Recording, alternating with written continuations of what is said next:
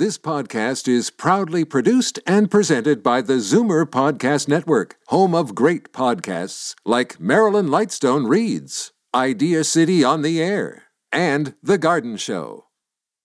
You're listening to the Zoomer Week in Review, brought to you by CARP, bringing you vital information to boost your health, your finances, and your rights. Find out more at carp.ca.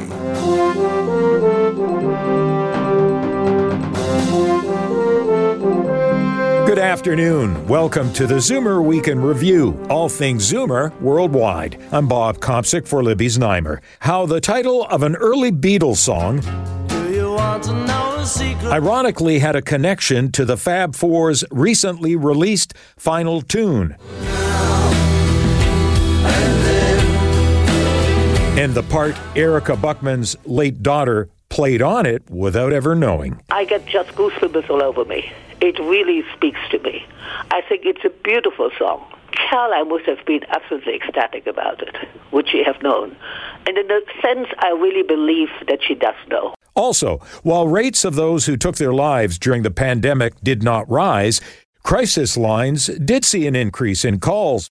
There's now an around-the-clock, 3-digit suicide prevention hotline, 988. If you think that you need the service, we're here for you. We know that 4,500 people die each year by suicide, and of that number, many more people think about suicide. But first, here are your Zoomer headlines from around the world. A 55-year-old Toronto woman has applied for medical assistance in dying due to symptoms of long COVID.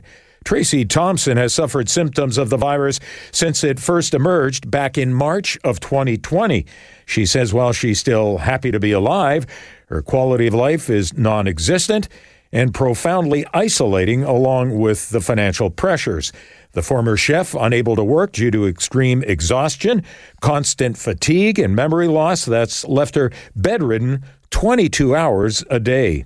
She hasn't shared the status of her MAID application. At least 65 million worldwide suffer from long COVID, which has no cure.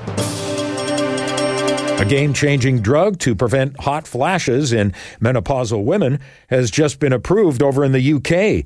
This prescription-only drug will be available next month, potentially benefiting hundreds of thousands of women.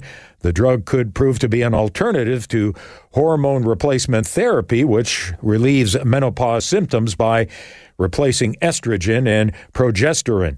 The UK's approval comes after the drug was approved for use in the US. It's not clear when it'll be available in this country. Hot flashes affect about 70% of women going through menopause, impacting quality of life, sleep, and productivity. Candy vitamin gummies are the worst way of getting your nutrients. New research says the supplements that have exploded in popularity have fewer vitamins and minerals than hard capsules and lose potency over time. Instead of the health-boosting ingredients being compressed into a hard pill, they're blended with water, then mixed with gelatin, cornstarch, and sugar. As a result, our body absorbs less of the active ingredients. The global market was valued at $7 billion last year and estimated to nearly double by the year 2031.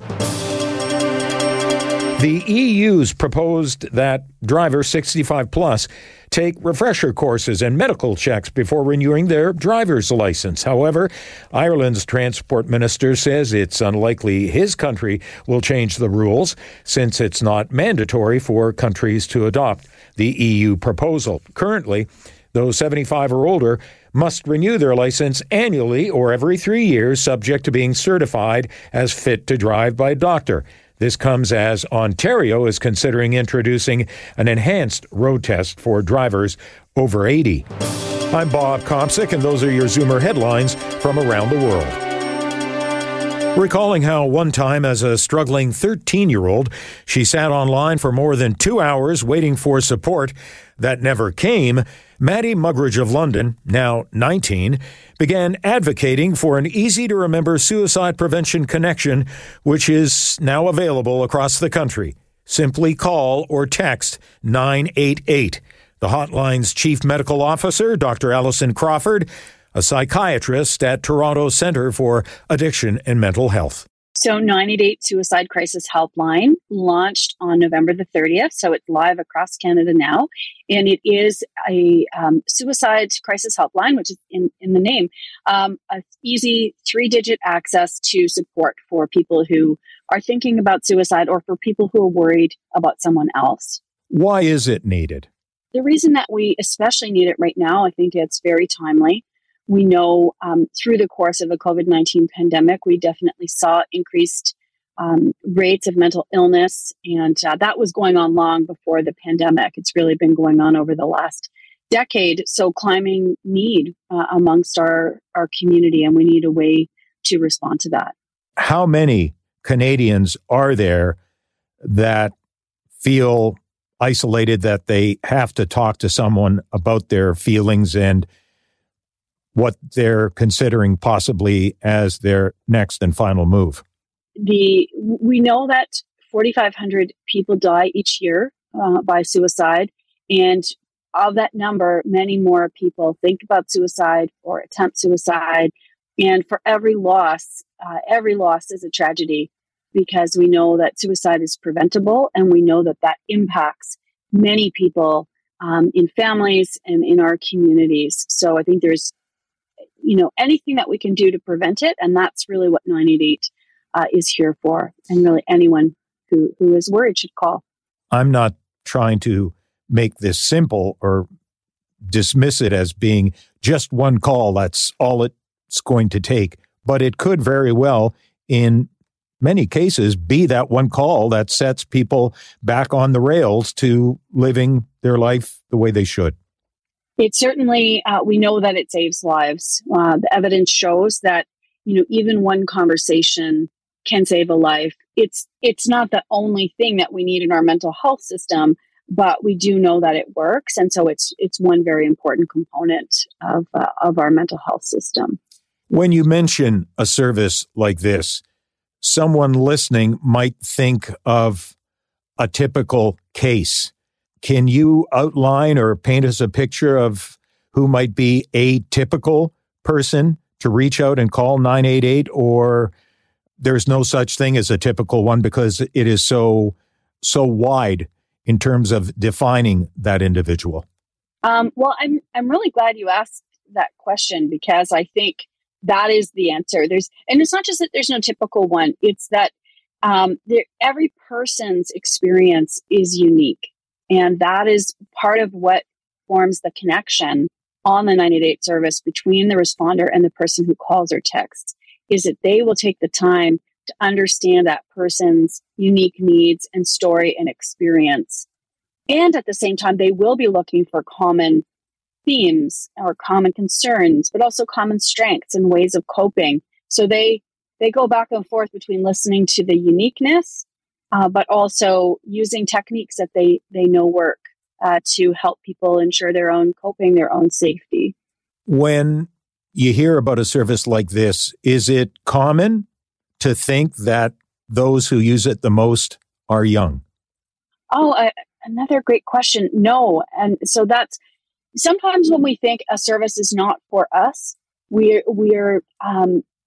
less likely to reach out. And that's one thing I want people to know. We hear from young people, we hear from older people, we hear from people across different professions, across different backgrounds. So everyone should know that this service is for them if they need it. And that actually you also don't have to wait until it's a real crisis. If it's very common to think about suicide, more common than we realize. And if you're having those thoughts, we are here for you, whoever you are. I can also add, because I know this might be of interest to your audience, when we say that mental health needs have increased, they've increased across all age groups, but particularly the young and older people. Why do you think that is?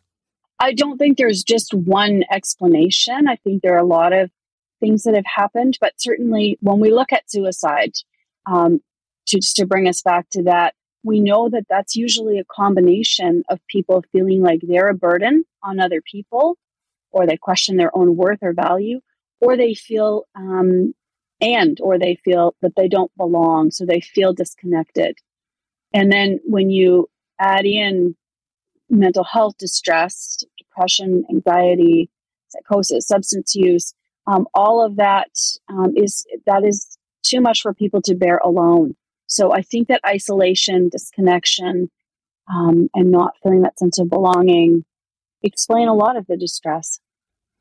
And one doesn't necessarily have to be at that point in order to take advantage. I'm sure that you expect to also hear from some people who are maybe just beginning to acknowledge something's off, maybe not to the point that they want to end it, but something's off, and they're reaching out before it gets to that point, the edge of the cliff, as it were.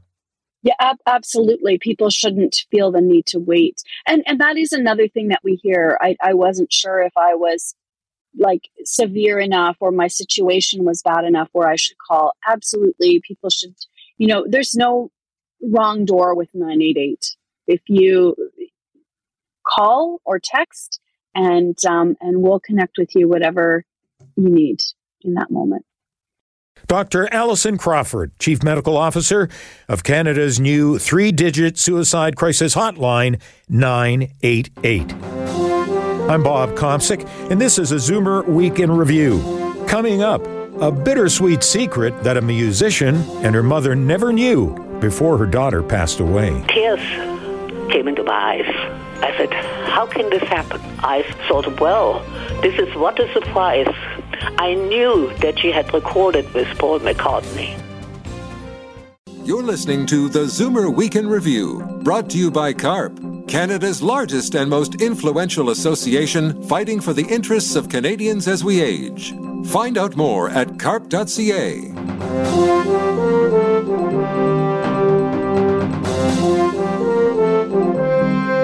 It began as a cryptic message sent to over a dozen musicians in April 2022.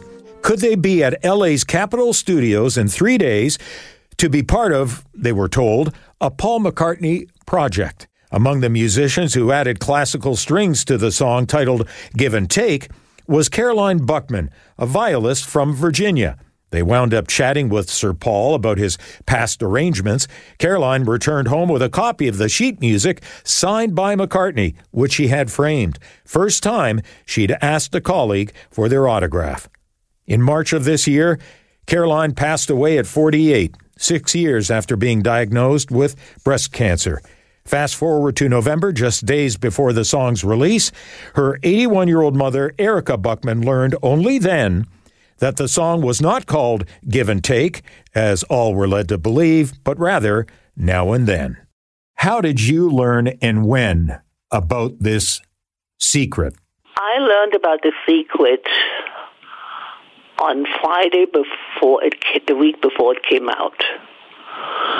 And it was very interesting because on that Friday morning, I felt kind of sad, and I said, let me go upstairs. I'm going to put a scarf around my neck. Maybe that will give me some comfort. So I go upstairs and I put the scarf around my neck. It was nice and cozy. And the next thing that happened was the telephone rings. And there is Alexander Panetta on the phone asking me if I was Erika Buckman or if I was Simone Buckman. Simone is my daughter who is still on my phone here.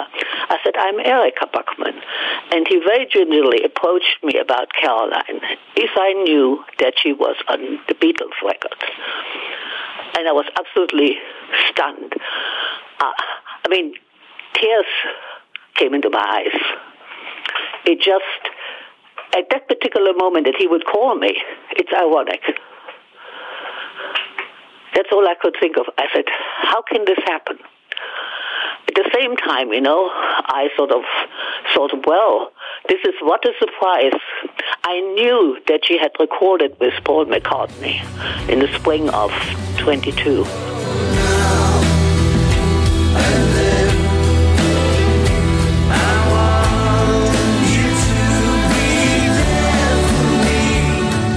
What do you think of? What's your reaction when you hear it? I get just goosebumps all over me. It really speaks to me. I think it's a beautiful song. And I mean, Caroline must have been absolutely ecstatic about it, would she have known? And in a sense, I really believe that she does know. I mean, the whole way this thing materialized, I mean, none of the musicians knew what was going to happen, because when they first originally took that piece, it was give and take. And it was all hush-hush, and nobody knew what was going to happen to it. And I recall that one of her best friends, Charlie Bichard, who was on that gig too, he always looked it up to see what has happened to the song. And nothing until this actually came out. What did she share with you when she came back from that session, which she didn't know what it was all about, that it was supposedly only a Paul McCartney project, not a Beatles project? How did she feel coming back? What did she tell you? How excited she must have been? Oh, she was extremely excited. She called me and she says, "Mom, guess what?" I said, "What?" She said, "I recorded with Paul McCartney." I said, "What? The Beatles?" And she said, "Yes." I said, "Oh my God." I said, "We used to dance to that." And even when they were children, we used to dance to the twist, twist and shout. It's been quite something. So she really was very, very excited about it. And she said, I even asked him for an autograph. She said, "I usually never do that." But she said, "I couldn't help myself." She said, "I had to have an autograph from him." And she was extremely excited about it. And you were talking about how you used to, as a young person, dance to twist and shout. But the interesting thing, the coincidence, where you were, in what country you were when the Beatles went to that country. Share that with us. I originally come from East Germany. I left it in 1960, just 1 year before they closed Berlin. And I lived in Frankfurt for 2 years, and I think at that time the Beatles actually in the 60s were in Hamburg, if I recall correctly. We all would go crazy about them. And then I moved to England. And of course there it continued. So I lived through this whole era of the Beatles. And, I mean, we all, even when we came to the States, when we had parties here, we still would twist. There was something that was in our blood. Can you give us an idea? It's not as if somehow Caroline just luckily happened to play on this. I mean, she had quite the musical background and some of the other work that, I guess, career credits of hers, if you can touch on some of her career credits, just to give others an idea, just the talent Caroline possessed. I think she was very versatile in her repertoire. She played everything from classical to rock to jazz, you name it. She played Star Wars, Indiana Jones. Yeah, she did quite a few with John Williams. She loved John Williams, who wrote the music for some of these big movies. She also, Breaking Bad, You Better Call Saul. She was in many of those series, TV series as well. Erika Buckman, I want to thank you for sharing Caroline, your late daughter, with us, and some wonderful memories that will always be with you, especially when you hear this. Oh, yes, absolutely. It's sad, but yet a beautiful contribution into her epic past, and that I'm really proud that we have that. Thank you so much. Thank you. 81-year-old Erika Buckman, whose late daughter, Caroline, passed away before learning that she had played on the Beatles' final song, Now and Then. And that brings us to the end of this week's edition of the Zoomer Weekend Review. I'm Bob Komsic for Libby Znaimer. Thanks for joining me. Be sure to come back next week to stay up to date with all things Zoomer worldwide. Zoomer Weekend Review is produced by Zeev Hadi, Christine Ross, and Paul Thomas, with technical production by Ian Robertson. Executive producer, Moses Znaimer. This podcast is proudly produced and presented by the Zoomer Podcast Network, home of great podcasts like Marilyn Lightstone Reads, Idea City on the Air, and The Garden Show.